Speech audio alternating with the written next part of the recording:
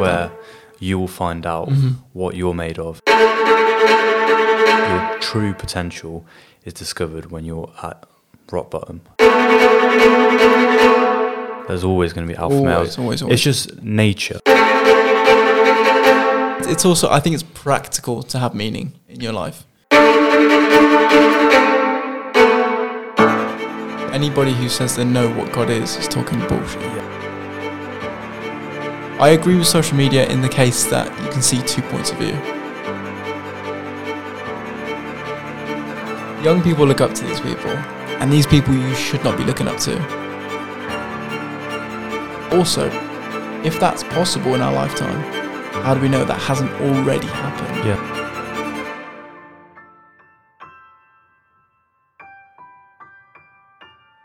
Hey guys, today is episode 10 and I sit down with Ryka Sekhavati, a fitness and health student and personal trainer. We discuss the topic of diet, more specifically, is being vegan healthy? We look at cases such as Jordan Peterson and Michaela Peterson, who are both on a beef-only diet and how that works for them. We also discuss many topics of philosophy and delve deep into the questions like, is there a God? Can killing be justified? And are we living in a simulation? Here's the podcast. So, thanks for coming on to the show. Thank you for having me. Where I want to start is basically where you're starting your career now, which is personal training. Yeah. And I want to have a bit of background information, why you started personal training, what you're getting out of it, basically, and what someone else can get out of it. Okay, yeah. So, I've always played sports my whole life. So, like most boys in the UK, just start with football when you're younger, play with your mates. Then I played different sports as I grew up. So I did swimming, martial arts, cricket, tennis, and now I'm playing rugby. And I got into the gym through rugby just for watching the England play or Wasps play or the boys. I thought they're big lads. They've got big shoulders, big arms, big legs. I thought I'll join the gym. I'll get that done as well. I kind of fell in love with the gym.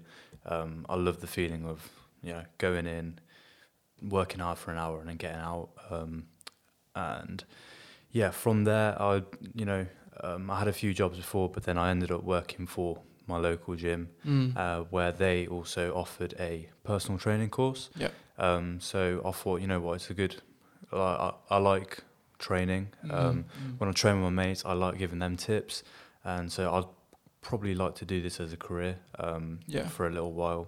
So it was a natural progression. Yeah, it was a natural progression. It wasn't like I've always wanted to do it.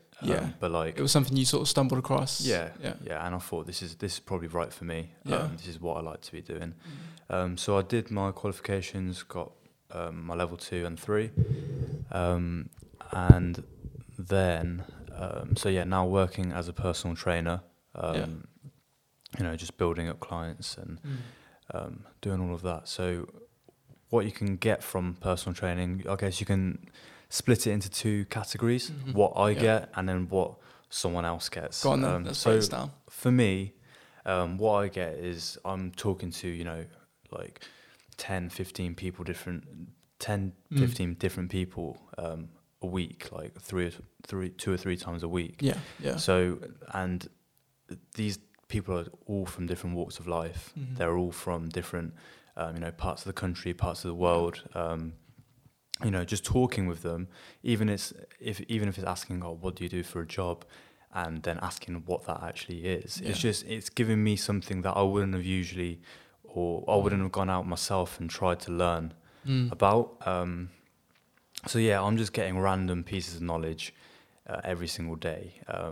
And it's quite good. It could come in handy later on down the line if I become interested in something like that. And it's also good for networking as well. True. Yeah. So because I'm talking to so many different people, and a lot of these people are successful in their lives already. They've got like a stable life and they've got a good job and they know other people. So it is an opportunity for networking. It's about building that spider's web. Exactly. I want to come back to that point on. Part of the reason you got into certain sports was because you looked at rugby players, for example, and you wanted to be like them. Yeah. How important do you think it is to have an idol or someone you follow? Because pretty much the number one reason I got into the gym Was because of Arnold Schwarzenegger? Yeah. Yeah, like, massively important to have an idol, or not an idol, but maybe someone you look up to. Yeah. Like a figure, yeah. Yeah, so there are loads of people, and that's not just with fitness, that's with everything in life. Like business, you can have someone to look up to, exactly. somewhere to aim.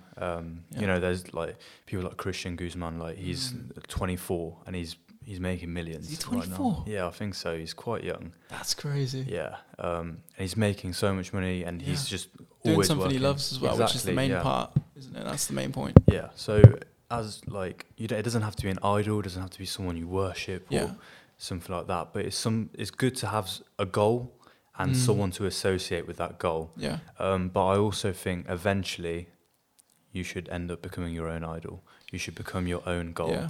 Your next 5 years, your next 10 years. So you have to think, what am I going to be doing in the next 5 years?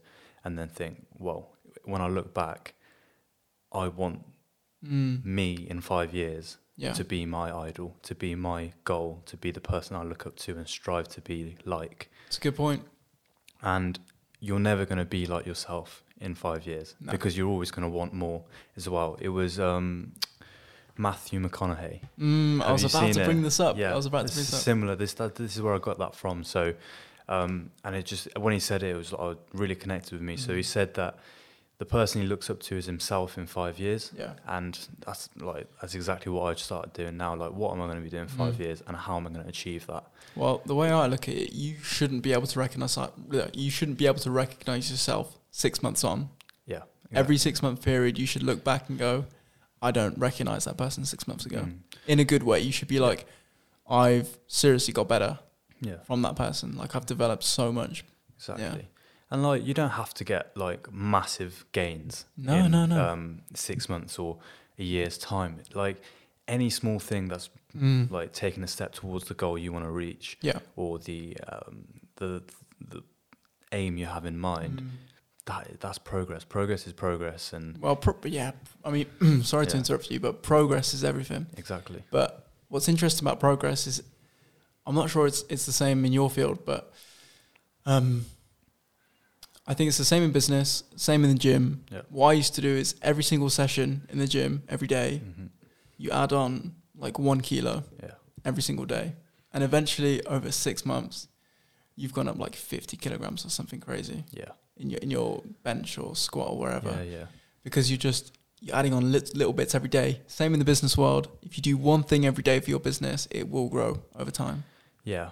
That being said, that's true. But what I would also say is that sometimes that one kilo or that one extra step every single day will be a little bit too much, and you will come crashing back down. But then that's where your true character is discovered. That's like where you will find out what you're made of, and how you can bounce back from something that's going to try and drag you down. Yeah. That's how like your true potential is discovered, when you're at rock bottom and you're like not doing well. That's true. It's very, very easy to be happy and to give to others, and to just generally be in a high frequency when life's going good. But when life gets bad, because it will get bad at some point for you, and I'm talking rock bottom, like when you've lost your job, when you've lost your girlfriend, when everything's been tipped upside down, how are you going to react? Because how you react there is the most important part of your character. Yeah, exactly. Yeah, that I believe completely that you won't know anyone's true character or their true what they can truly achieve in life until they've hit a low point. And I don't believe you can ever reach your true potential without hitting your low points, without failing. Good point. Failure is the best way to success, in my opinion. Yeah. We've got loads of questions here that we wrote down before, because both you and I like to talk about big questions, which is what this whole podcast is going to be based on. You know, like, is there a God? Is there evil? Really, really cool stuff. But before we get into that, sort of based on personal training, I wanted to talk about diets. Yeah. Not just like, I don't know, paleo diets or whatever, like what's good for you. Okay. But I wanted to talk about, first of all, vegetarian and vegan diets. Okay. Obviously, they're trending today because I think being vegan is partly a trend, but also to some extent is a good movement in the like moral sense. But you've got some ideas on this. Yeah. And I want to hear them all. I think the audience wants to hear what your views are on vegan, vegetarian diets. Yeah. So vegetarian, I like some days, technically I am vegetarian. I don't eat meat some days, but that's not out of choice. It's just because that day I just happened not to have eaten meat. I might have had eggs instead with my vegan diet. From the moral standpoint, you can't disagree with it. It's all done, for the most part, it's all done in the goodwill for animals and the environment. And there are lots of strong cases for vegan diets. Yeah, I mean, some people do it purely for the environment, for example. Exactly, yeah. And it is true, like producing milk or cheese, it takes so much energy, and that energy is made by burning coal or, you know, using lots of like fossil fuels or unrenewable resources, which is just fucking with the environment. So yeah, from that point, vegan diets are great, and they can be healthy for your diet as well. But what I have an issue with is, firstly, one thing from a performance standpoint, if you're an elite athlete or if you're striving to be an elite athlete, then you're going to be better fueled without a vegan diet. It's so hard to get the protein in, and I know vegans will go, "Oh no, it is easy to get your protein in," but realistically, it's a lot easier to go to the shop, buy a chicken breast, come home and cook it, rather than having to go and look. Convenient, more convenient, easier, especially for athletes that, you know, they're training 6 hours a day. Then they're doing like that. On top of that, they're doing mobility, and then like, you know, for rugby players, it's like game match reviews and stuff. They don't have time to have to research how much protein does lentils have or how many proteins do kidney beans have. It's easy to just get a fucking chicken breast in and just like, get it down your throat. It's especially hard for vegans because you think about it, even a protein shake they can't have because it's basically just milk in powder form. Another issue I have with vegan diets is that, so that was one point from the performance. From like just my personal standpoint, it's the lies that come with it. And obviously not all vegans, I'm not saying all vegans are, but that there are a group of people who are vegans who do make up just complete lies about like... Okay, like what? Why it is. It was the one that 5 eggs are worse than 5 cigarettes.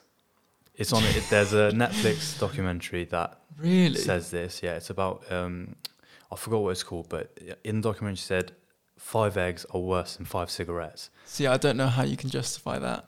I don't know how they did justify it, to be honest. But obviously it's a complete lie. You wouldn't say to your grandma, "Gran, here you go, have 5 cigarettes, you can't have these eggs, they're going to kill you. Have these cigarettes." Think about everything that comes with a cigarette. You got the nicotine, you got the tar that's building up your lungs, it's carcinogenic. Like, come on. Yeah, exactly. And eggs, the worst part is probably it's got a little bit too much fat in if you have the whole egg. And if you have too many eggs. You get tons of minerals, that's the thing. See, I've always wondered, maybe that's something that vegans might lack as well, is certain minerals. Obviously, there's the issue of vitamin B12, I'm pretty sure it was. Yeah, that's true. I recently went away and I was surrounded by a lot of people that were vegans, and they themselves said to me that they find it hard getting the micronutrients in. They said it's easy to get the protein in, like we're eating lentils every day or kidney beans, and they said they've got a variety in their food and stuff like that, and which I completely believe them. I'm not saying they're lying, but they said they have to take so many tablets, like B12 tablets, probably iron as well. Yeah, iron as well. That's what they told me. Their iron levels were low at one point. But I think before you do decide to become vegan, definitely do so much research, because people think that it's just protein, carbs, and fat. Minerals, so many vitamins. Exactly. So. Yeah, vegan just doesn't sit with me, but I could probably be vegetarian, just not right now. Yeah, see, I tried it. I tried being vegetarian for, I think I want to say a year. Yeah. And then I switched back to eating meat. And then I went on another cycle for about 4 or 5 months. Mm-hmm. But I think it's important for people to try it. Yeah. Because the way that I see things is your body or everybody's body in the world isn't a one-fits-all system. Yeah. Just like the education system, it's not one. You need to see what works for your body. Yeah. Because we both know of one case, Jordan Peterson, where he was ill, depressed, as well as his daughter Michaela. She had all sort of autoimmune diseases, very severe clinical depression, and they did an elimination diet. For those who don't know, an elimination diet, it's basically you take one thing out of your diet at a time, and then eventually you find out what's causing the problem. So they got to a point where they literally got to eating beef only for breakfast, lunch, and dinner. And crazily enough, as crazy as it sounds, their depression went. All the diseases, all the autoimmune diseases went away. Their skin cleared. Like everything just worked for them. Yeah. Now, obviously, are you able to hit record? Obviously, cheers. That's not going to work for everyone. So if you eat beef only, for some people that's not going to work. It's a top right red button, just over. Perfect. Yeah, so obviously eating beef only for some people just won't work. Yeah, their body would probably shut down. Okay, but it's probably veganism probably works for some people, but not for others. Yeah. And this is the thing. I think you should try different things. And one thing that I also saw was we both follow Elliot Hulse, right? And he talks about there are certain tribes in the world, like in Hawaii, like the Masai Mara tribe in Kenya, who literally live off animal meat and animal fat, and they have no heart diseases. There are no cases of heart disease. They are healthy people that live to a ripe old age, and genuinely they just have a healthy body. They've got no shit running chemicals in their blood or anything like that. But I have one problem with that, is that yes, it could be, well, I think it is related to the diet 100%, but it's also their lifestyle that's different. And that's the thing, you have to have the balance of both. Yeah, and not only just their lifestyle, but there's so many variables you have to take into account. So Masai Mara, the climate they're living in. True. The amount of diseases that are there, maybe those diseases or those maybe insects that carry the diseases, vectors, are more attracted to certain foods. Yeah. So maybe they drop onto maybe, let's say, beef, for example. I don't know what they actually eat, but beef rather than chicken. So if they start eating more chicken, let's say, then that chicken is less diseased. Yeah. So you have to take into account loads and loads of variables, just like with everything, and stuff like that. It's not just just because we change the diet, it doesn't mean that. So it could be something higher doing it, but just like with, let's say, a car, if you take away one part of the car, the car's not going to work. True. But it might not affect that part of the car. It might be affecting something else in the car. Yep. So, just if you take away all this petrol, the wheels aren't going to move. It's not going to affect the tank that's not got petrol in it. That's a good point. It's going to affect the wheels. That's not going to move all the engine. So you have to take into account other variables just rather than just the diet. Yeah. Obviously they could have done other stuff that the scientists or the researchers just didn't take into account, or that they just weren't aware of. But yeah, definitely go into do your research before you change up your diet just like that. Yeah. Because you could find that you might be your body might just completely shut down. So with Jordan Peterson, he's just eating meat, just eating beef. Yeah. For some people that won't work. Yeah. For him, it obviously worked. Yeah. He doesn't recommend it, but he doesn't oppose it either. He's just putting it out there that this is what happened to me, this is what I did, and this is how I feel now. And likewise with his daughter. But yeah, definitely do your research. I mean, it might be worth, getting a blood test at your GP or something like that. Because always talk to your doctor. Always talk to your doctor. Google won't.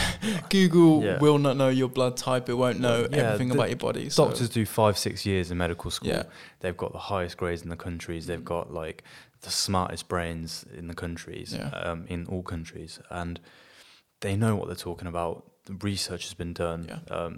Don't think you're better than your doctor. Yeah, absolutely. I think, it's a good point. But I think it's also part of just trying it as well. Like even if it's like a 30-day trial thing.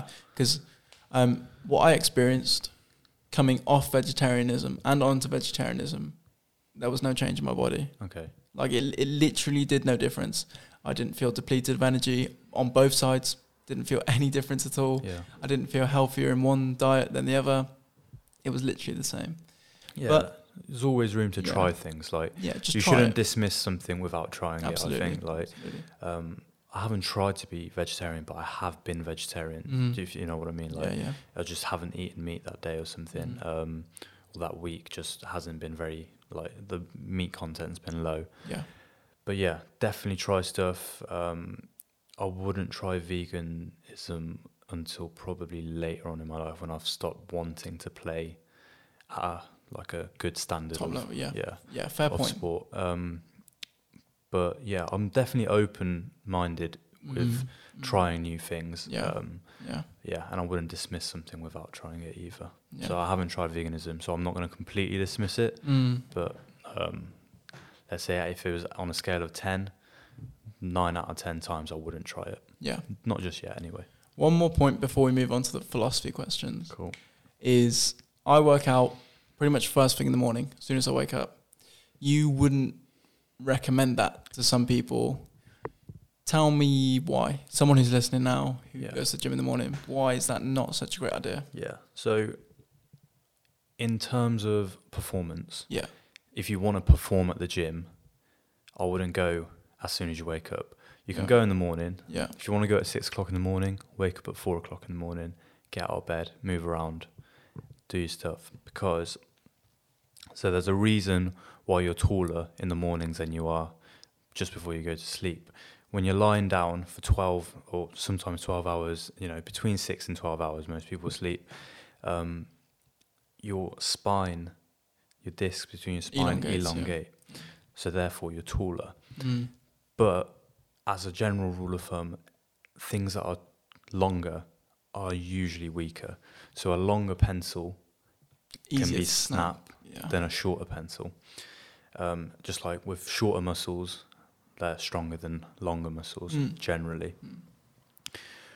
So loading a weight through your spine in the morning, and not just even in the morning. So if when I say the morning, I mean as soon as you wake up, basically. So I wouldn't go get out of bed, go have breakfast, and then go to the gym. Firstly, because you shouldn't be eating like just before you go to the gym, and secondly, because of that spine. Yeah.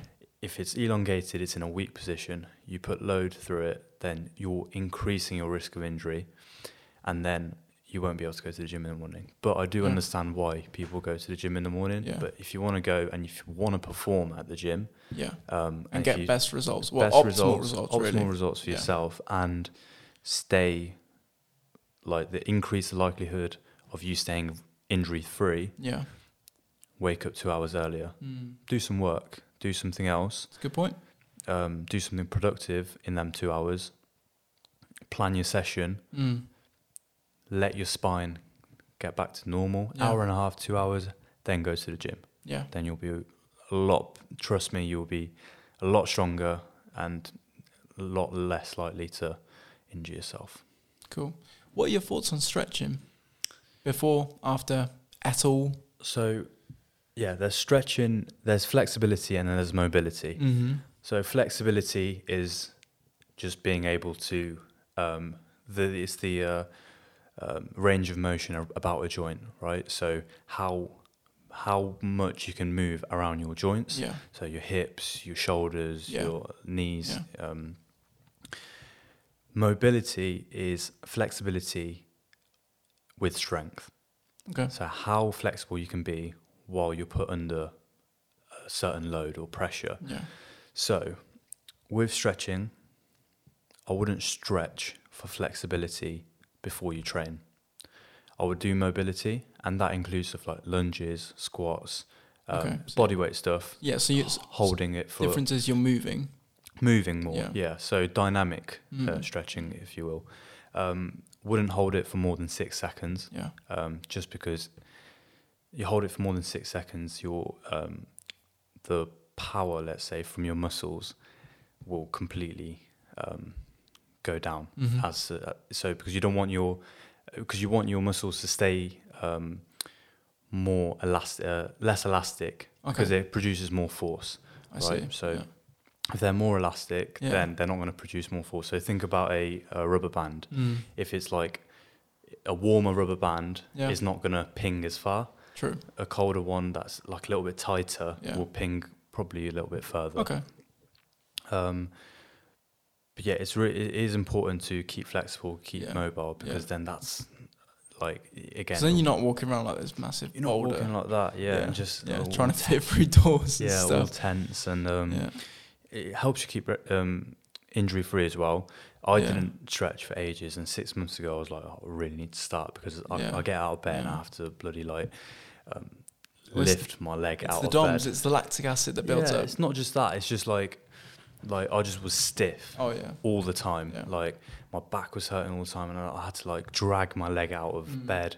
Like my hips were so tight. Jesus. Everything was, I was terrible, because I was playing rugby as well, like 2 times a week. So I was doing that, and I was trying to do all this gym as well. So I wasn't getting much rest, but I've been trying to get more mobile. I have, and it's done me the world of good. Like definitely, like I feel more like that I can move better. You don't want to be good at just strength. You don't want to be good at just running. You sort of want to have it all. You want to have strength, mobility, flexibility, everything. Yeah. Train everything, prepared for anything. Yeah. That's a good quote that I found, and I'll keep that in my mind. So. Training for life. Training for life, exactly, Anything could happen. Yeah. All right, I want to get let's get deep stuck in. into this. The biggest question, if someone thinks of philosophy, is probably, is there a God? Hard to answer. First, the reason that is the hardest question to answer is because everybody has this different definition of God in their head. Yeah, I agree. So it's like a closed question, because you're sort of like, it's more like, do you believe in my God? Yeah, that question is is a trick question. Yeah, almost, because people want you to answer yes and no. Yeah, that's the only answer you can really give. It's not that simple. But it isn't that simple, exactly, because everyone's got their own definition of God, and God is personal to everyone. I don't believe in that there's an energy, or that there's a being, or there's like a man in the sky. Yeah, I think a lot of people have moved past the man in the sky thing and moved on to maybe like an energy or like a being or something. Big. That's big right now. People always say, I'm spiritual, but I don't believe in a God. Yeah, lots of people are saying that today. I think it's important to be spiritual, but I don't believe in God at the moment. Maybe I will soon. I'm not sure. I'd like to. God for me is everything good that we do. Okay. So when we speak of God and what is God, everyone says, omnibenevolent, all loving, omnipotent, all powerful, and he's merciful, he's kind, he's you say it like, what was Jesus like? Jesus was kind, he was respectful, patient, whatever. Patient. He didn't judge people. Like his best friend was a prostitute, so he didn't judge people and stuff like that. So and that's the kind of person you want to strive to be like. So people want to. So for me, God is everything that we do good. When we like help someone cross the road, let's say, or help someone with their bags or something, that's good stuff that we do. That fills our, let's say, soul. With like, let's say, like our soul is like a piggy bank. We put like a coin in it every time we do something. So it gives us a little bit of, it makes us feel good. Okay. And then that's what I think God is for me. Okay. Everything good that I do. It's an interesting perspective. I've never heard of someone talk about God like that. Yeah.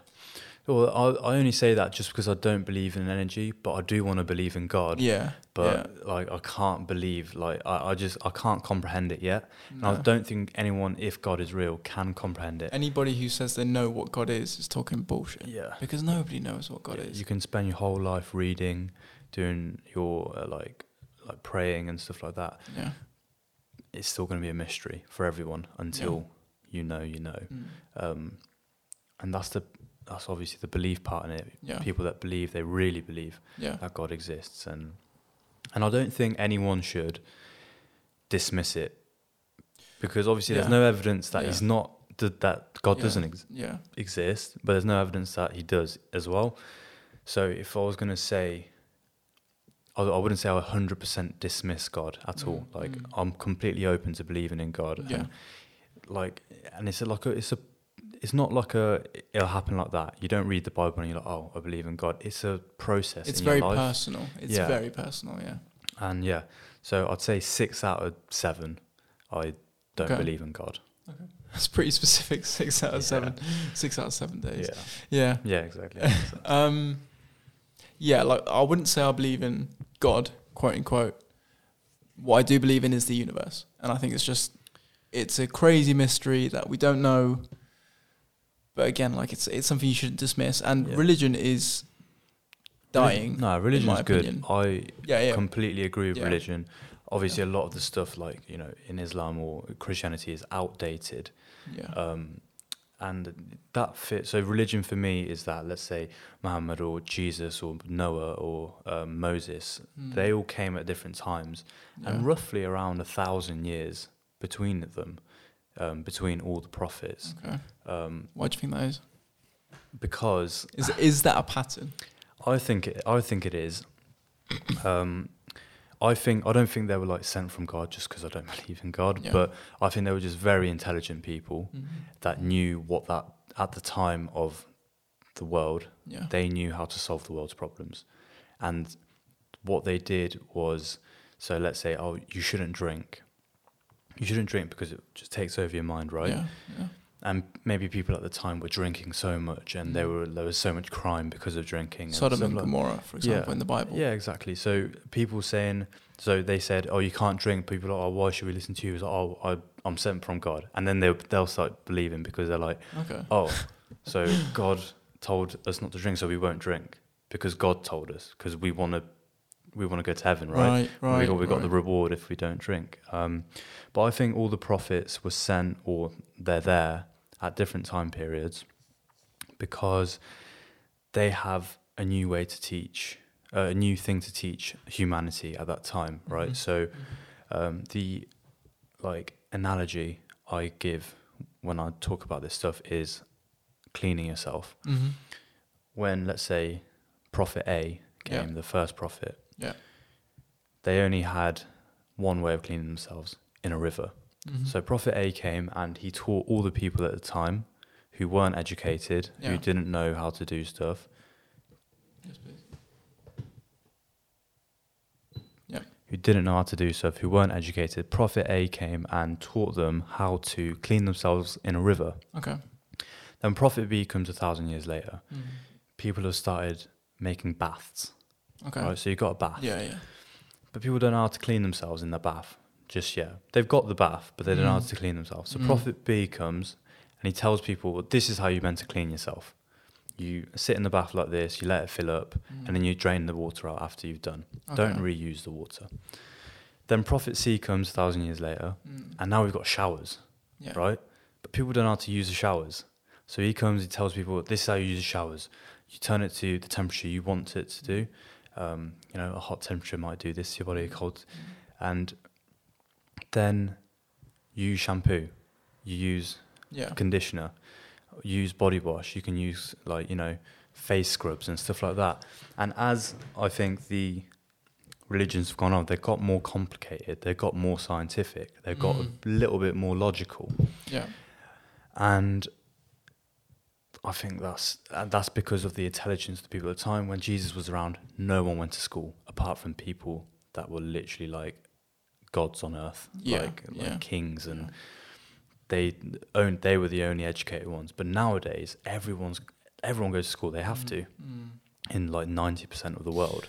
Yeah. So everyone can understand this stuff that is being written. Yeah, exactly. So, and because people are becoming more educated, they can make their own mind up now. Yeah. They don't need a prophet or a bishop to tell them this is what the Bible says, because you can't read and I'm going to tell you what it says. And Possibly. then they twist it. Possibly. You see, if we were to have a prophet today, it would have to be in the form of like technology, like a prophet in the form of like, I don't know, like teaching us how to handle technology. That's the way that's the only way I can see there being like a prophet, like a guru, basically. There are a lot of clever people. Elon Musk, Jordan Peterson. I think they're doing a good job at how to handle technology. You could see them as a prophet, technically. Yeah. They're not sent by God. I'd say they probably are clever enough to be able to spread a message that would affect a lot of people. Yeah. Good point, because Jordan Peterson, if we just take Jordan Peterson, for example. Yeah. So I'd say he specialises in how basically forming the minds of young men. Yeah, I'd agree. Is how I sort of... I wouldn't say he strives to that goal. He doesn't aim for men, but he reaches men. Yeah. I think it's something like 85% of his audience are like young 20s male. Yeah. So yeah, and the thing is, the world has changed a lot for men. That's what I've tend to have seen with waves of feminism and stuff like this. Okay. A lot of men don't know where to stand, basically, which is why I think a lot of men tend to go for people like, for example, Elliot Hulse or Jordan Peterson, because they give them this direction on how to be a good man. A little bit of guidance, yeah. Yeah, exactly. Like, you should be firm. You should, Yeah. Basically teaching you how to be a good man. And they're not talking about being this alpha male who never cries and something. It's not like toxic alpha. Masculinity. Yeah, exactly. It's basically how to be a strong man, but that doesn't exclude like there crying is and stuff like that. For me, I agree. Like for me, there is a ideal male. Yeah, I think so. And there are always beta males. There's always going to be alpha males. Always. It's just nature, right? Yeah. So, and it happens that we can comprehend what that means. So dogs, they can't comprehend it, but it happens. The hierarchy happens. Like the alpha males will become the more dominant ones, and the betas will they'll follow the rest. It's all throughout nature. Exactly. So, I do agree with a lot of what they say. I think there is an ideal male, way to be that you should strive for. Not you should be it all the time. Obviously, there's a time and place to be, firm and controlling of a situation, taking control, taking leadership. But I also think women can do that as well. In this society nowadays, we've progressed massively as a human race in the last 200 years, which is great. And I think now women, more than ever, they need to also take leadership just as much as men do, because there's a generation of girls that are growing up that need someone, like we said, to look up to, need strong women to look up to. And there's so many in the world right now, Michelle Obama, loads of... Well, the example I always think of is this businesswoman called Mel Robbins. She's a great author. She's a great speaker. But yes, I agree. But also you have to realize that there's always a cost to what we term it as success. So, for example, someone who's, I don't know, who has this goal of making hundreds of thousands of pounds a year, and let's say that he thinks he's successful doing that. You're sacrificing something for that. So you're sacrificing, I don't know, maybe time with your family, or you're sacrificing your health, for example. Yeah. It's like you need to understand where to make the sacrifices. Well, yeah, some people are more willing to make the sacrifices than others, and it tends to be males that would sacrifice having a family, having a social life for their work. Not saying females don't, but the research has been done. The stats are in. The papers have been written. Men are more likely to stay in work. Stay in work longer hours. For raises and exactly. Stuff like this. just because of the nature of men. Yeah. But there are women that do that as well. Yeah. So it's not like 100% of men do that and 0%. There are also like men that wouldn't do that because they have like a certain personality trait that beta just males. Doesn't. Yeah, they're beta males. Yeah.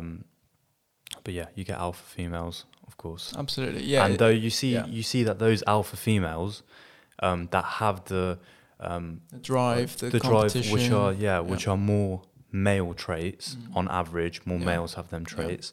You see those alpha males that do take control, do take leadership. Yeah, they get to the top. They're the successful females in the world. The ones that are really like working for it, and you have to work for it. And there will be competition, and those competition will be men, and for men, the competition will be women. That's what life is. There will be competition. Here's the thing: I'm all for equal opportunity. Yeah. That doesn't mean equal outcome. No. Okay. So it's like the gender pay gap thing. I agree. Men should get paid the same as women for the same job. Yeah. So long as you have the same position, the same credentials, you're performing at the same rate, yes. Yeah. But you need to take into consideration every single thing. It's like if let's take the woman and the man, for example. If the man were to stay longer hours, you would expect him to get paid more. Yeah. If for example, he outperformed someone else, you'd expect bonuses, so he'd out-earn. Yeah. And a lot of these gender pay gap studies, if they say like it's something outrageous, a lot of the times it's literally how much a man earns and how much a woman earns, and they divide it by that as a blanket statement. Yeah, you have to take into consideration, so like we were saying earlier, every single variable.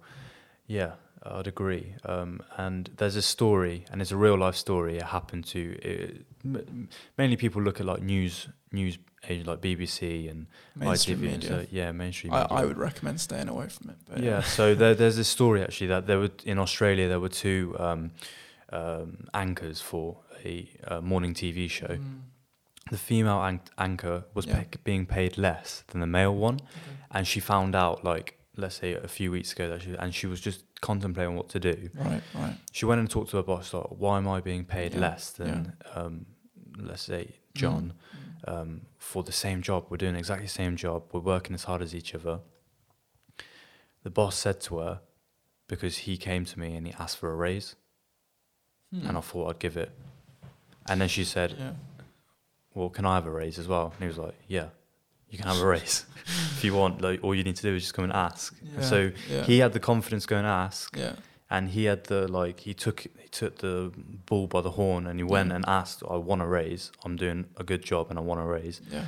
The boss said, yeah. And it's no one else's business. He didn't have to go tell her, oh, he's asked for a raise. Do you want one as well? No one else's business, but she obviously asked for one as well. Yeah. Once she found out, and they interesting. They said yes, and interesting. Now they're paid the same. I'll tell you what else is interesting. There was a they did an audit at Google headquarters. I'm pretty sure it was. Yeah. And they found out on average the women were out earning the men for the same jobs. Yeah. And so basically, because they had a suspicion that the men were earning more than the women, so they had to do an audit of like every single team member, and they ended up paying millions to the men because they found out that the women were earning more. Paid more, yeah. And that's, again, for probably the same reason. They were probably outperforming the men. Yeah. They were probably working more hours than the men. Yeah. They were probably like doing all these things that the men there wasn't doing. So I don't know how fair that is that the men did get paid on top. I don't know what the reasons were. Yeah. So I wouldn't really comment on it, but yeah. Yeah. Cool. Next question. We keep like drifting off, but it's good. It's good to drift off in these conversations. I was going to touch upon evil, because you talked about you think of God as all things good. All things that we do are good, are good, is like resembles what we think of God. So everything that we think is good and everything that we do is good is our inner kind of God come into play. That's so what do you think evil is? Evil is the other way around. So if we were looking at Satan, the devil, the devil for us is, so we've all got a God inside of us. We've all got a devil inside of us. So it's like the classic. You've got the angel and the devil on one side of your head. Yeah. And like like comic movies and stuff like that. Evil for me is just everything that we do that we think is bad. Okay. So one person might think that something is evil, while the other person doesn't. And I didn't want to bring this up, but like abortion, right? So some people might think abortion is bad. Yeah. Some people might think it's for the best of humanity. Yeah. But we'll leave that there. It's a grey area. That's another time. Maybe. But yeah, evil is definitely exists. There are evil people out there. There are good people that sometimes do evil things. Yeah. Because for everyone, again, it's personal. Some people might see drinking alcohol as an evil. As a sin, As a sin, as an evil thing, as something bad. And for them, it is an evil act to do. You drink alcohol, you get drunk, you lose your mind, and you can't really control yourself. But for other people, Jesus drank wine. So for them, it's good. It's what God maybe wants them to do, if they believe in God. And for other people that don't, they want to have a good time. What interested me when I was studying philosophy was there are two ways to look at evil. One is an absence of good, and two is independent. It's like this other force. So if you imagine the yin and the yang, you have the positive, the negative. Same with anything. A wave goes up, goes down. It has top parts, low parts, right? Same with mountains and valleys. You can see it all throughout the world, all throughout the universe. So it makes sense that it's like a separate thing. But then it also kind of makes sense that it's just a void of good. It's like, Yeah, absence of good is a good description for it, to be fair. Because that kind of complements what I said as well. Yeah. So everything you think is good is what you think is like your God for me. But if you haven't done anything good, then you might have not done anything evil, but most likely that you've done something bad if you haven't done any good. But yeah, just because some things are bad doesn't mean that they're evil. Yeah. Have you got any thoughts on the afterlife? I mean, it's a nice idea, isn't it? Having somewhere to go after you die. Yeah. But I don't believe in it. Obviously, like your body decomposes when you're dead, and then all your nitrogen goes back into the soil, and then gets used by the soil to like grow plants, and then the birds eat the plants, and then we eat the birds. So it's kind of like a cycle of life. Karma, if you want to call it. Exactly. And so I don't think there's an afterlife, but I think that we're all connected in some way. It's great. After we die, we're still around. Okay. In nature. Yeah. Well, I was listening to some crazy podcasts whilst I was away. Yeah. One of them from, you probably know him as well, C.T. Fletcher. Yeah. C.T. Fletcher. Basically, I don't know if you know, but he had really, really bad heart problem. Yeah. He had to get a heart transplant, and whilst he flatlined in the hospital, like 3 different occasions, he was talking about what he experienced. And he's not a spiritual guy. He's not a religious guy. Yeah. He sort of is now, but before any of this, he wasn't. But he talks about when he flatlined, he just had this experience of just peace. But he didn't explain seeing a God. He didn't explain a white light at the end of the tunnel. Mm-hmm. None of this. No relatives that he saw. Just peace is what he witnessed. Yeah. And I've heard that from a lot of people. Not a lot of people, but if I read a report, for example, on someone who died in hospital, no brain activity for like... Yeah. There are some cases where some people have flatlined for hours and come back to life. And they sort of say the same thing. There's no like physical thing that they can see, but it's just this feeling of peace, which makes me think like, it's possible. But also, if you think about it like this, it's also possible that our physical body is just like a receiver. Okay, so you've got a radio and you've got an antenna that's miles away giving off the signal. Our brains, even though we think consciousness originates from the brain, could just be picking up a signal from, who knows, some sort of dimension in the universe. Okay. We have no idea. But That's the way I think about it. There's so much mystery in it. But yeah, I mean, there are so many stories about different afterlives, but eventually, you know, none of us actually know. But I don't think there's harm in believing in it. Yeah, there isn't any harm in believing it. I wouldn't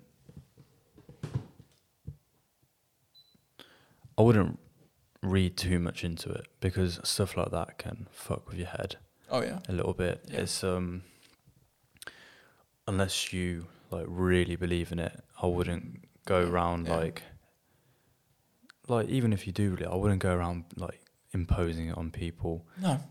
Just. I mean, I wouldn't go around imposing it like personal anything. Experience, isn't it? So a lot of people do, like you said, they didn't say they saw a light at the end of the tunnel, or they saw a family, or they saw God or Jesus. But a lot of people do say that as well. And I think people say that because... that's what they're expecting. That's what they expect, yeah. That's what they've been told since they've grown up. Yeah. That, well, when you die, you're gonna meet Jesus, you're gonna meet God, you're gonna go to heaven. Yeah. They've got heaven as a white place with clouds, and like it's a beautiful place with gardens, and so that's what people expect. And sometimes when you hear that kind of story, it's hard to believe, because that's what they know, that if they know they're going to die, that's the kind of thoughts they're going to have. Where am I going to go next? Yeah. They think, oh, heaven, if I've been good. And then they've got all these pictures of heaven in their head. You never hear anyone that said, oh, I saw fire and I saw the devil, or so. You never hear that kind of stuff. So cause people always want to believe that they want to go to heaven. So that's why maybe they see all them stuff. Do you think that life has meaning? Or do you literally think we're just here by chance, by luck? The universe had one fluke and humans are here. I mean, even if that does happen, does life still have meaning? Like, does it have meaning? Yeah, I agree with both.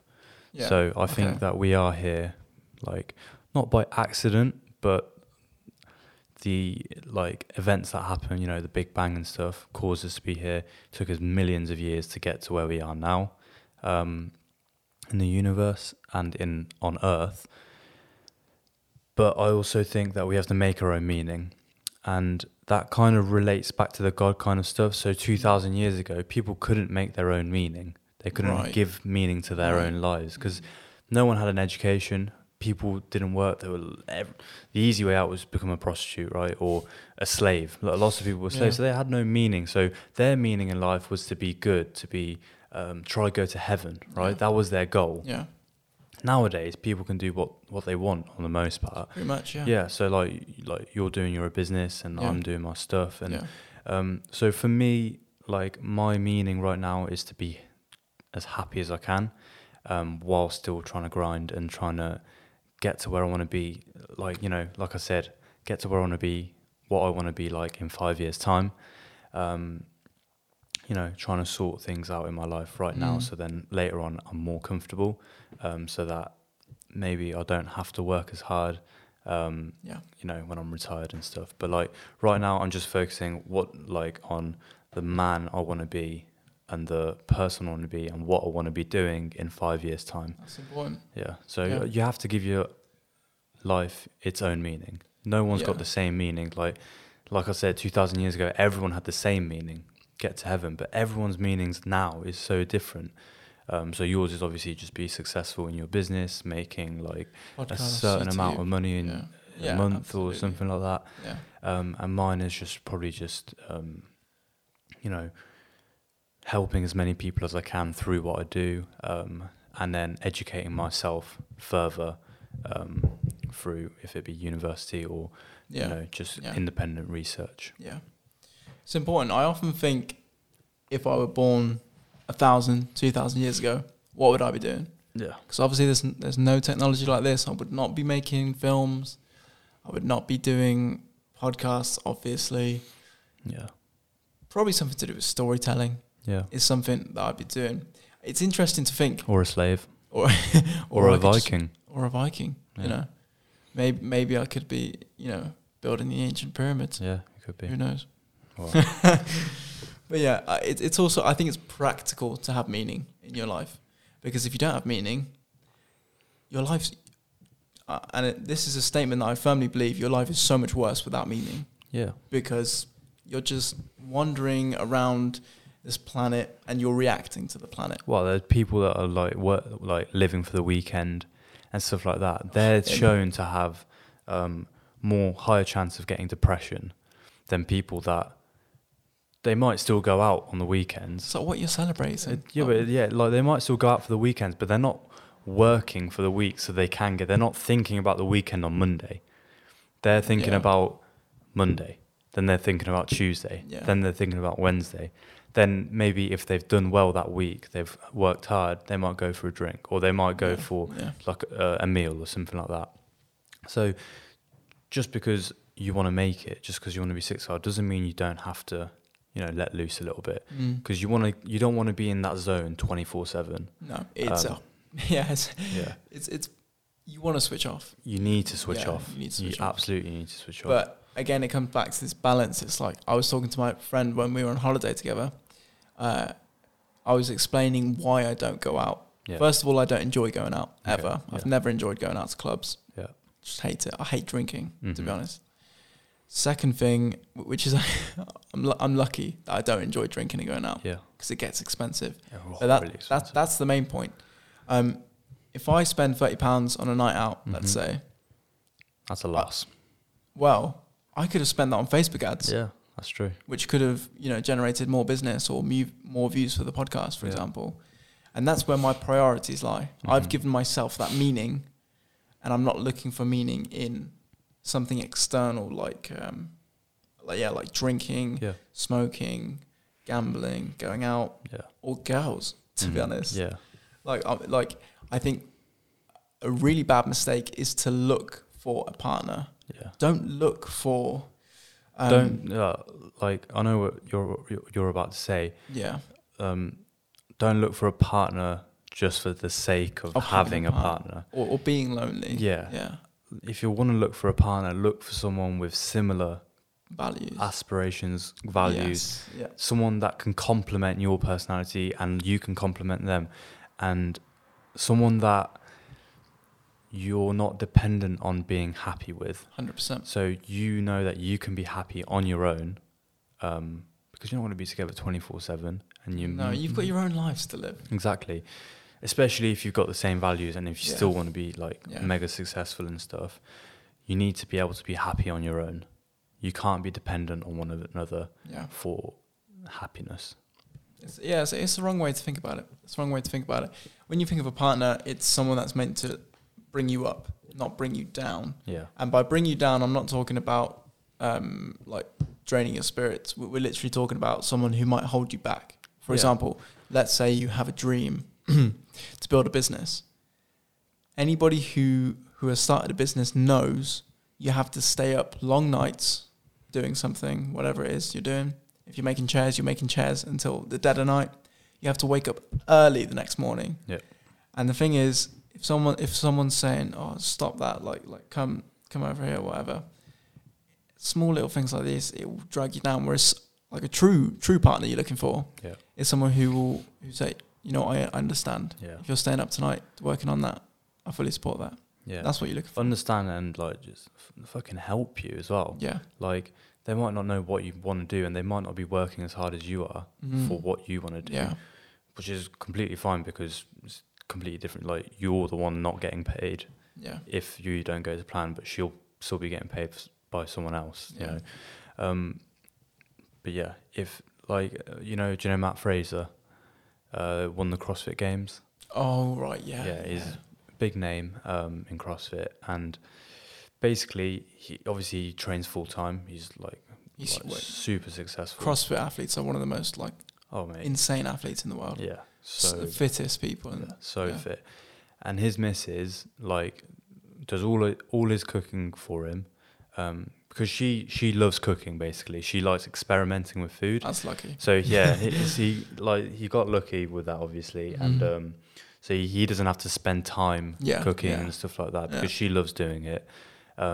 So, and she's motivated, wakes him up in the morning, says like 5 a.m, like, listen, you need to go down and you need to train. You need to like do your stretching in the morning, every morning, or like before you go to bed, like, have you made sure you've had enough protein today? Like, do you need a shake? Like, you need to go make yourself a shake, otherwise you're not going to be feeling good tomorrow. Or like, you know, just stuff like you really need to let loose. You need to probably not train today, or, you know, having that voice of objectivity. Yeah, mate. CrossFit athletes are mental. Jesus. I think it was Rich Froning Jr. Who he has the resting heart rate of something stupid like 28. Super low, super low. which I just didn't believe it at first, because 60 is like something healthy. He's so fit. Something healthy is like 70. Something fit for normal people is like 60. But to have something 28, mate, it's ridiculous. Really, like, so ridiculous. And what's wicked about CrossFit is you're super, super strong. You're flexible as well, but it's like functional strength. And you're really crazy cardiovascular fitness. They're amazing athletes, but probably taking something that will help them.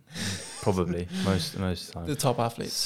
Top athletes. It's the same in any sport. Obviously, like, you don't know, like people say they aren't, and you have to believe them, because you can't just go around saying and have no evidence. Most people that say like that are adamant on saying, oh no, he's definitely on steroids. They're most of the time they're saying that because they know they can't get to that stage without taking steroids.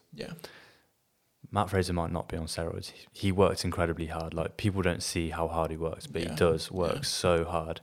So he might not be on anything, but to get to that level, the kind of stuff he's doing, for a normal person, it seems so far away. I mean, even if you were to be on steroids, let's just say he was. Still hard to get there. You can't just...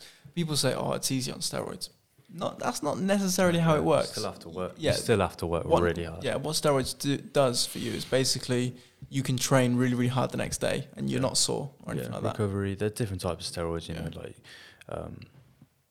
But I reckon most Olympic athletes are on them. I'd probably agree with that. So like, people are saying, oh, let's do an Olympics where you're allowed to take steroids, but realistically, the results won't be too different, because everyone's already on them already. I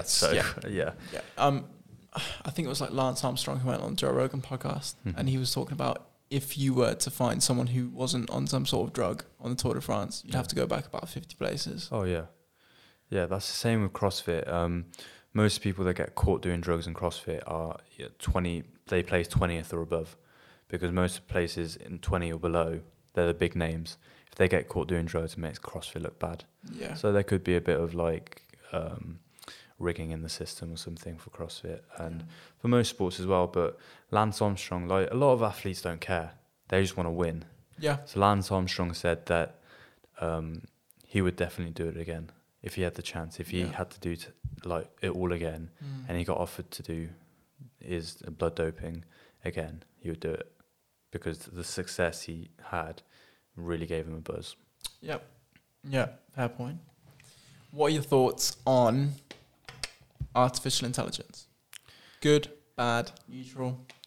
I'm quite neutral on it. I think it would help society, but I think the bad thing about it, I don't think it's going to rise up and fight against humans. I think we're far too clever for that. I think, but humans will use it against other humans in war. And that makes more sense to me. Rather than that makes more sense. Like, you know, that Will Smith iRobot and stuff.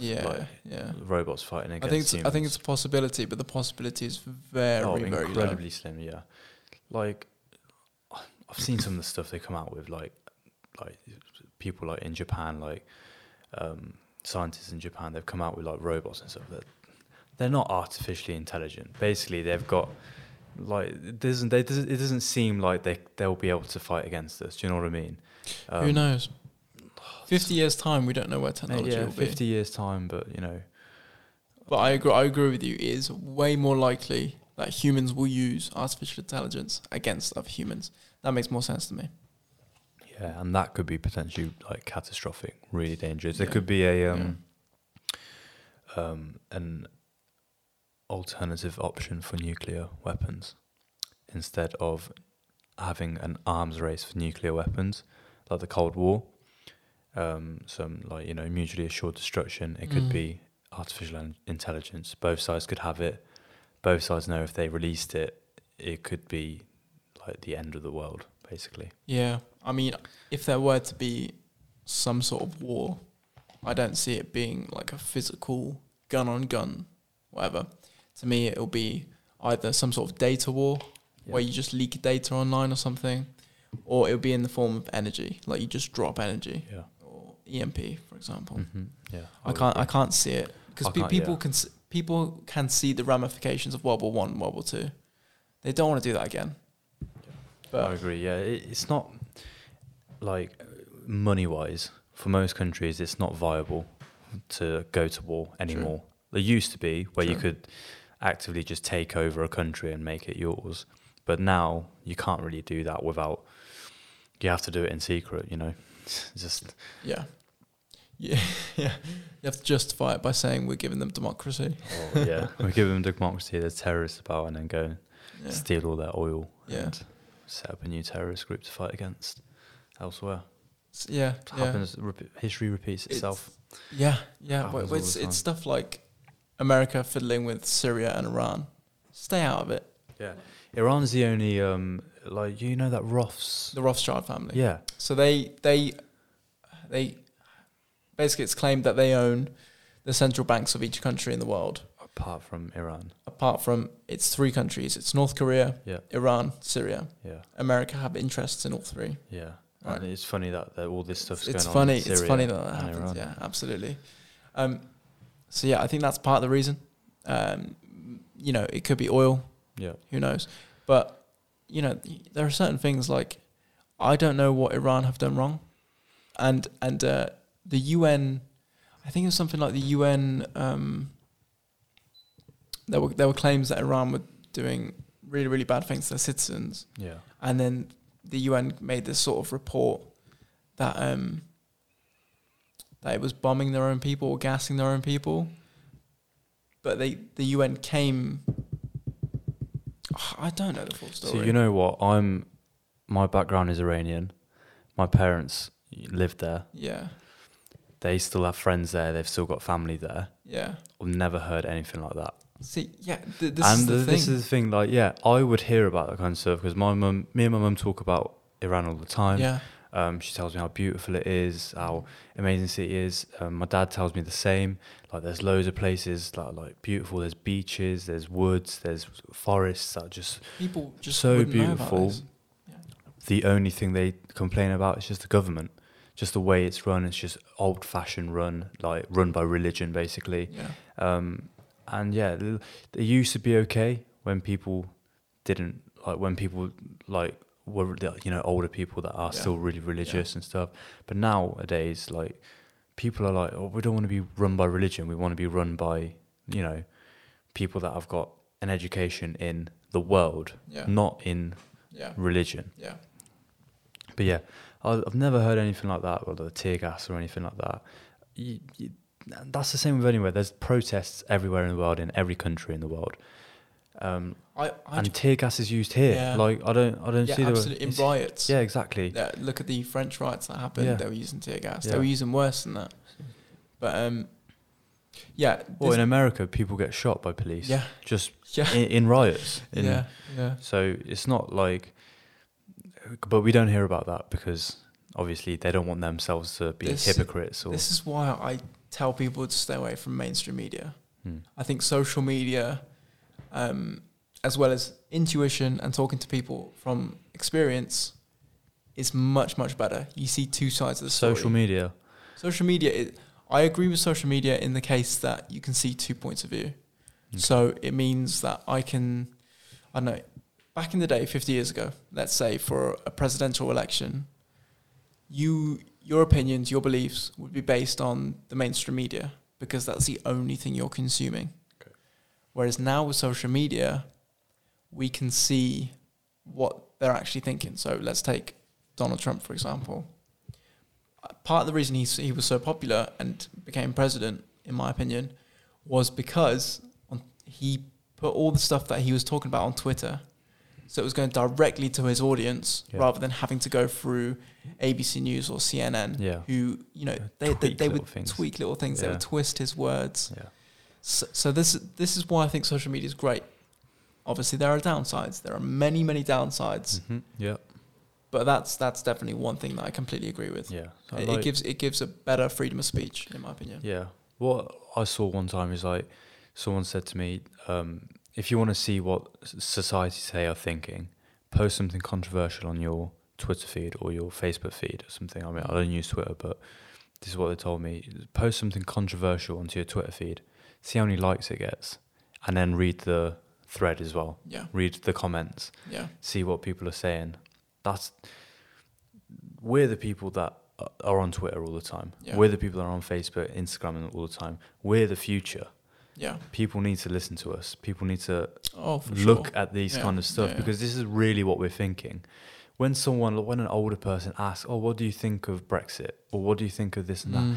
Actually talking to someone and trying to get your point across is very difficult, especially someone older with like a little bit more experience in their life, because they might know more about like the country or politics, but like politicians or people that are trying to run the country should definitely look at these social media sites, the comments and stuff, because this is who they're meant to be running the country for. We're in 10 years' time, we're the guys that are going to be like raking in the money and paying our taxes for our country to be run. So it's important that like social media, I would agree with half of your statement. So the part, like, it can get twisted really badly. For sure. I mean, take Instagram for example. Everybody posts their highlights. I do that as well. Yeah, I do that as well. Yeah. You know, I probably had the worst summer I've ever had ever. Yeah. Like, yeah. But like, so I've had maybe one or two good days, like here and there. Yeah. And they're the ones I posted to Instagram. So it looks like from the outside, I've had the best summer in the world. Yeah. I've been playing like touch with my mates and winning like tournaments and stuff like that. You know, going to York and stuff like that. But realistically, that happened for a few days. That happened in 2 hours. Whereas your whole summer, 3 months. Yeah, I've been working. I've been doing that stuff that, like, behind the scenes stuff that no one's going to see. Absolutely. Stuff like that. Yeah. People don't want to see. They want to see your highlights. They want to see this and that. But it's hard. It's easy to get caught up with all of that, especially with celebrities or influencers, as they're now called. Like, you know, posting stuff like they're on the beach all the time. This and that. Like, influencers are interesting for sure. Yeah, because they have a huge moral responsibility. Yeah, because young people look up to these people, and this is why I have a problem with Love Island. So, like, seriously, I think we have the same problem with Love Island. Young people look up to these people, and these people you should not be looking up to. These people who are literally, they're trying to find happiness in a person. That's the first thing I disagree with. Yeah. Second thing I disagree with, they're always going out, they're always drinking, stuff like this. Yeah. I disagree with this. You know, focus on your goal, your mission, your purpose in life. These are good role models, like we're saying, Matthew McConaughey, Arnold Schwarzenegger. These are people who you should be looking up to because they've achieved something that they believed in. You know, that's a good role model to me. Whereas the term influencer is so widespread today, it's anybody who has a following. That's not an influencer. That's just someone who has a large following. Yeah. So Love Island, like, they're not looking for love. No. They've realised lust. No, but they've also realised, right, I can make money out of this. Yeah. I can get big. I can get famous. But for me, majority of the time, it's not permanent. That fame from Love Island, it's not permanent at all. There's very few people that are still going big from Love Island, like, you know, Kem. After 2 years, he's still good. He's doing well. He's like got TV like contracts and stuff. Yeah. But I don't even remember who was on with him. Like, I watched that year. I don't remember who was on with him. Like Chris. Like, what is he doing now? Yeah. Like, he's with a member of Little Mix. Like, they're in relationships, but he's not that's not like him working, and he's not successful now just because he went on to Love Island. Yeah. Yeah. You know. Yeah. I think it's so important to have someone to look up to, but you need the right person to look up to, and that's absolutely So, because the young minds are like sponges, right? And the young minds are the people who are watching Love Island, who are on YouTube. It's like if you looked at, I don't know, Logan Paul's viewers, the majority of people would just be youngsters, mate. And it's YouTube is dangerous as well. Oh yeah, the amount of kids, and the kids, when I say like kids, like between 6 and like 12 years old, always on YouTube, like watching the most random stuff, like stuff that like they talk like on the podcast, on the video, they talk about sex or they talk about relationships. Really? Yeah, and for like a 7-year-old, like that's something that they shouldn't be listening to. Okay. Like I had no idea what anything was, like, you know, sex terms or like most like adult kind of stuff until I was probably like 15, 16. Yeah. Like probably Well, and like I didn't learn it from the internet either. Well, I remember like someone's brother's mate told me, or like. Well, yeah. I mean, I remember going on YouTube for the first time. It was on a really, really old computer, and the only things that were on the internet then were like Annoying Orange or something like that. Mate, that was lit. And a couple of adverts. Yeah. It wasn't a mainstream thing at the time, which I'm glad. I'm glad for that. I mean, I do watch YouTube, but I use it to try and educate myself. So if you go through my YouTube, you'll see stuff like, how do you coach this for these type of people, or how I've grown my business over the last 10 years or something like that, or you know, I do look at people's lifestyles. So like I watch Christian Guzman, Craig Ritchie. I look at like, I want to get him on. I want to get him on. Yeah, let's get him on. It'll be sick. But you don't. So with Craig Ritchie, I don't really look at his lifestyle like, oh, that's the way I need to be. Like obviously he's grinding and he's doing all these YouTube videos and he's doing great and stuff. But like that's not the path I want to take. So I look at like Christian Guzman, and like how he's waking up at 4 a.m, 3 a.m, working out, working out at some point, and then the rest of the day he's in the office working, and he's getting deals sorted, and you know he's making phone calls all day, he's sending emails all day, he's like in his office, and it's easy to look past that fact because he doesn't record that. Yeah. But you can see that because if you look at the time, like the time in the background, you know, on the clock in the wall and stuff. Yeah. In one clip it was 7 a.m. The next clip is like 5 p.m. Yeah. And he tells you, oh, this is the first meal I've had today. So he's literally like, he is on the grind. He's one person I do look up to, and I'm trying to kind of follow his lifestyle as a guideline. Yeah, it shouldn't be like a religion that you follow, but like you said, because it's personal, isn't it? So I do something different to him. But that's the kind of guideline I want to follow. Absolutely. Yeah. Do you think we're living in a simulation? It could be. Yeah. It's feasible that we could be. Either there was a Doctor Who episode one time.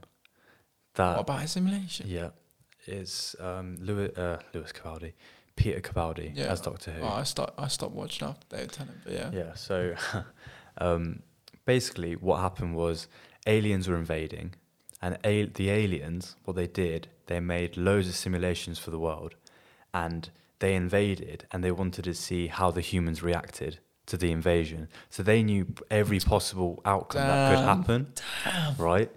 And like Doctor Who obviously is a clever guy, and so he couldn't figure it out until right at the end where he figured it out and saved the day. But yeah, they were making simulations for every possible thing that could happen, and it was completely real. And how they found, like, people found out and they started killing themselves, and people were like, oh, why is they killing? But obviously it wouldn't matter because they were all a simulation anyway. But yeah, like I reckon it's feasible that we could be living in a simulation. Yeah. Well, I'd say the biggest name today is Elon Musk about this idea. Yeah, he puts it well, doesn't he? Yeah, because his idea is technology is progressing so fast that at some point we'll get to a stage where if you put VR goggles on or something the equivalent, it'll be much better by then. That you won't be able to distinguish the difference between real life and computer. Yeah. Which to me sounds completely feasible within our lifetime. Yeah. That's scary. But also, if that's possible in our lifetime, how do we know that hasn't already happened? Yeah. That's the thing, isn't it? Yeah, exactly. Yeah. And I mean, a lot of people have been talking about this even from like the 1700s. There were early philosophers, this guy called Descartes, who famously said, I think, therefore I am. Yeah. Only saying you can prove only your existence because you're experiencing something.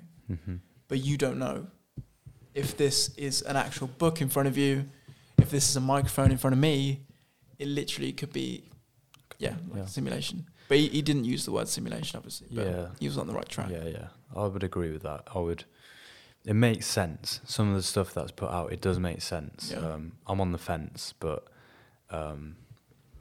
it's interesting. One thing against it, I would say, is if we were in a simulation, what would be the point, the purpose of making us question being in a simulation? Yeah. That's what makes me think we're absolutely not in a simulation. Yeah. Because if we were, the creator would make sure that we don't even know. We don't know, yeah. Exactly. Yeah. Or even think about the idea. Or maybe they made it so that we do think about the idea to see that if we can get out the simulation, because they might think they're in a simulation. Double simulation. Jesus. So so it might end up that we make a simulation of another world, right? Because we think we're in a simulation and we want to see how they get out of it. It's such a rabbit hole. Yeah. There are so many philosophical ideas that you can just talk about forever. Yeah, we talk about stuff like this for hours. Oh, absolutely. Marcus Aurelius, right, one of the greatest emperors of Rome, he had something against philosophers. He said, stop arguing over what a good man should be and be one. Yeah. It's like stop talking about fancy ideas and just do what you know. Yeah. It's right. Yeah. Simple's always best. Absolutely. Sticking to the simple stuff. Yeah, absolutely. Always the best in everything. No need to complicate it. Just even coming back to working out. Yeah, exactly. Yeah, deadlift, squat, bench. Yeah, exactly. Like pull-ups, dips. Yeah. All these stuff, like all the simple stuff in life. You don't need a fancy car. A car takes you from one place to another. Yeah. A watch is the same, whether it's a Rolex or G-Shock. You know, exactly. Actually, this is a great watch. It's got a timer, stopwatch, alarm. That's what you want. Great watch. That's what you need. This is probably the single most valuable item I've ever bought. This helps me so much. We were talking about this. We were and I forgot what you said, so I'm going to ask you. Yeah. What is the single most valuable item you've bought that you think helps you every single day with what you want to do and what your goals are, or just generally in the day? And you can't say toothbrush. It's if I were to say on an everyday basis, then it would be my laptop. Yeah. Because first of all, editing. Yeah. I can literally edit anything together, stitch it together. Second of all, like if I want to search something on the internet, if I want to do some research, laptop. It's there, it's available. But if I were to talk about the number one thing, the best purchase I've ever made would be... God, that's hard. It would probably be my first camera. Yeah. Because if I didn't buy that first camera, I wouldn't have got into YouTube. I wouldn't have got into filmmaking, even this podcast. Like the creative side, I would have probably just stuck in school and been a lawyer or something. I don't know. See, I want to get a camera. Yeah. So I want to, not for the same reasons that you want to have a camera, but I want to get a camera because I want to start, I can take photos on my iPhone, quite good quality, new iPhone. So, but it's stuck on a phone. I want something like an SD card and I can hold it forever. Yeah. You know, like a photo album kind of thing, but just on a little stick I can stick into a computer. Yeah. So I think once I get one of those, and I want to get a good one because I want to get HD photos, good quality photos that, you know, I can look back on of me and my friends or my family that we're all having fun and stuff like that. Then I think that would probably be the best purchase I would. Yeah. The one purchase I want to make is a camera, a good camera, so I can like kind of take photos of my life, take photos of me doing stuff like good and bad, and just keep it for myself, like just for the future, just for the memories. I mean, if you were to ask most people what is your best purchase ever, it would be things like gym membership or dog, like a pet, dog would be a good something one, like that, or something family related. It will never be best purchase ever was my Ferrari. Yeah, it will never be that. Unfortunately, for some people, it is because they're so small minority materialistic. Yeah, which has its time and place. It's nice to have nice stuff, but it's not everything. No way. No, it's no way. What do you think about time travel? Time travel is possible. I think. Really? I think it's. I think Brian Cox proved that you can time travel into the future, but not past. But not the past, because I think I don't know physics, but as you travel away from Earth, the relative time is different to the time on Earth. So let's say you travel at 1,000 light years away from Earth, and back, so that's 2,000 light years. The Earth would have passed 2,000 years or whatever, however many years it is. Okay. But you wouldn't have aged as much as the people on Earth did, because your time relative to Earth's time is different. So in that sense, you're technically traveling to the future. And there's loads of videos online that explain it better than what I've just said. It seems possible. Yeah. Obviously, nobody's ever tried it. So in theory, it makes sense. We don't know if it would actually. Well, we didn't have the technology to travel at light speed. Yeah, exactly. It might happen in the future. Yeah, who knows? Maybe. But I don't know if it'd be a good idea though. Do you not think? Well, if people had access to the future, then they go straight to the future. Imagine someone 500 years ago that figured this out and they could do it. Yeah. Right? Yeah. They travel to the future and they see us now. You got someone like King Henry VIII walking around with all of his values in his head, like all the stuff about women, homosexuals, he thinks it's all right to cut people's heads off, to hang people and stuff like that. Where society's completely changed, it could be dangerous. And like from now to 500 years in the future, it could be exactly the same. Like we think, let's say, driving a car is okay, but in the future it's greatly frowned upon, maybe because of all the fumes and the emissions it gives out. That sounds crazy to me, but I completely agree. Yeah. What are some other things do you think people will look back at our culture now and be like, what the fuck are they doing? Yeah, probably most stuff, to be fair. Because, really? Well, if you think about 500 years ago, people used to go to beheadings and hangings as like a entertainment, like going to the movies. Yeah. Like they used to cheer them on, they used to throw fruit at them and stuff now we like look back at them like fucking savages. Yeah, that is savage, yeah. And so it could be anything, like I can't think from the top of my head, but like stuff like things like, or maybe eating meat. People that eat meat. I think everyone in the future will become vegetarian. I think the Earth will become vegetarian, and I think eating meat will kind of just go out the window. Yeah. People say, if we stop eating meat, there'll be so many cows, but there won't, because we're breeding them so that there's so many so we can eat them. Yeah. But maybe eating meat, maybe drinking alcohol, that might just go out the window. Taking drugs. True. Or it could be the other way. Taking drugs might be normal. See, that's what I think. That's what I think is possible. I think psychedelics will become more mainstream. Yeah. So, for example, like legalization of marijuana will happen in the UK. Well, I think it will happen in our lifetime. I think it will happen in the next 10 years. Yeah. Like, it will happen soon, I think. Because, it's happening all over the US already. But the US system's completely different to the UK. They can have it in one state legal. It's not the same in the UK. Yeah. regardless, they're looking to legalize magic mushrooms, stuff like that. What, in the UK? No, in the US. Oh, okay. In certain states, because it's Well, they're dangerous though. Are they? Because it's a natural mushroom. If you take them in a bad mood, oh right, yeah, they can fuck with your head. There's people who have killed themselves. There was a guy that I remember getting told a story about it. Someone ate a magic mushroom or a psychedelic of some sort. They took one and they started seeing spiders crawling all over their body. Jeez. So they got a knife and tried to stab the spiders, but they were stabbing themselves, thinking they're stabbing the spiders, and they didn't feel the pain, and they just bled out. They died. Jesus. They found in their room. But I don't know how people know that if he died. Yeah. So it could be a story. What? That sounds pretty fucked up. Yeah. But like there are loads of stories of people having like bad trips and stuff like that, and like they just see really bad hallucinations. Bad trips will always happen. Yeah.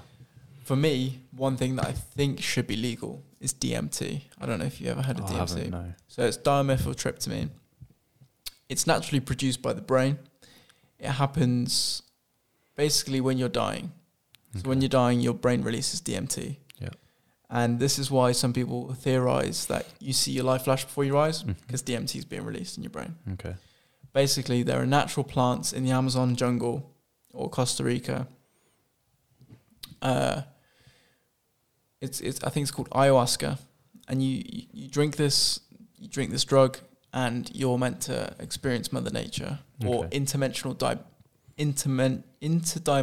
beings. Okay, is what. But the crazy thing is, everybody who takes this drug has the same experience. Oh, really? They always witness interdimensional beings.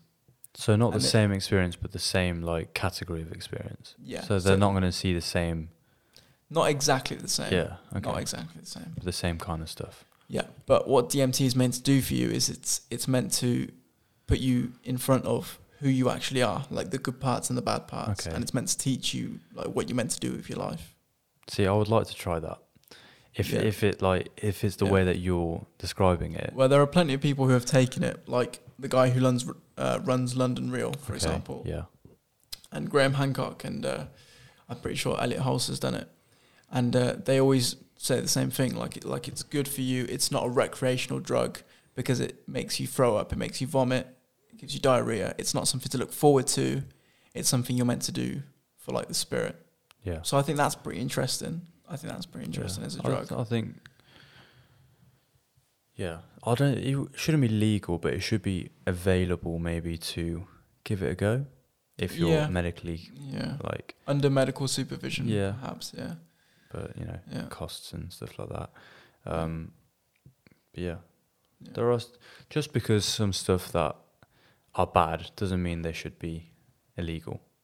Yeah, I think somewhere like Portugal, all drugs are decriminalised. Yeah. They're not exactly legal. Yeah, but you're not going to be thrown in prison for it. Yeah, which makes sense.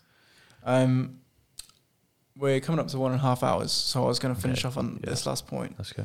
Which is, do you think happiness should be the goal of life? Yeah. Yeah. I'd say so. The end goal in life, looking back on your deathbed. Yeah. Like, I was happy. I had everything I wanted. Yeah. I was with everyone I wanted. That could be the macro goal in life. Yeah. But you have to reach like meso and micro goals as well. Yeah. To maybe reach that. Yeah. So your first goal is maybe to make a certain amount of money in 10 years. Mm-hmm. And then your next goal is to buy a house, get a mortgage. Yeah. The next goal after that is maybe, get a promotion. And all of these, and then maybe start a family. All of these things will lead to your happiness, hopefully.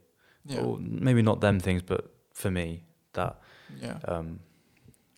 kind of stuff, general stuff. I would rephrase it and say fulfillment. Yeah. Because to be fulfilled, you don't necessarily have to be happy. It's more like you can still struggle and have this almost resentment, but still be fulfilled. Yeah. I would still say happiness for me would be the goal of life.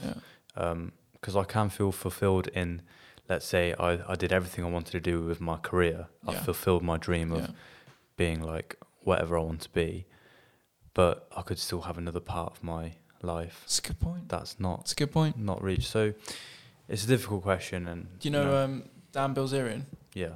Well, he had a London Real podcast. Okay. And he basically, Brian Rose asked him, "What are the days you've been most happy?"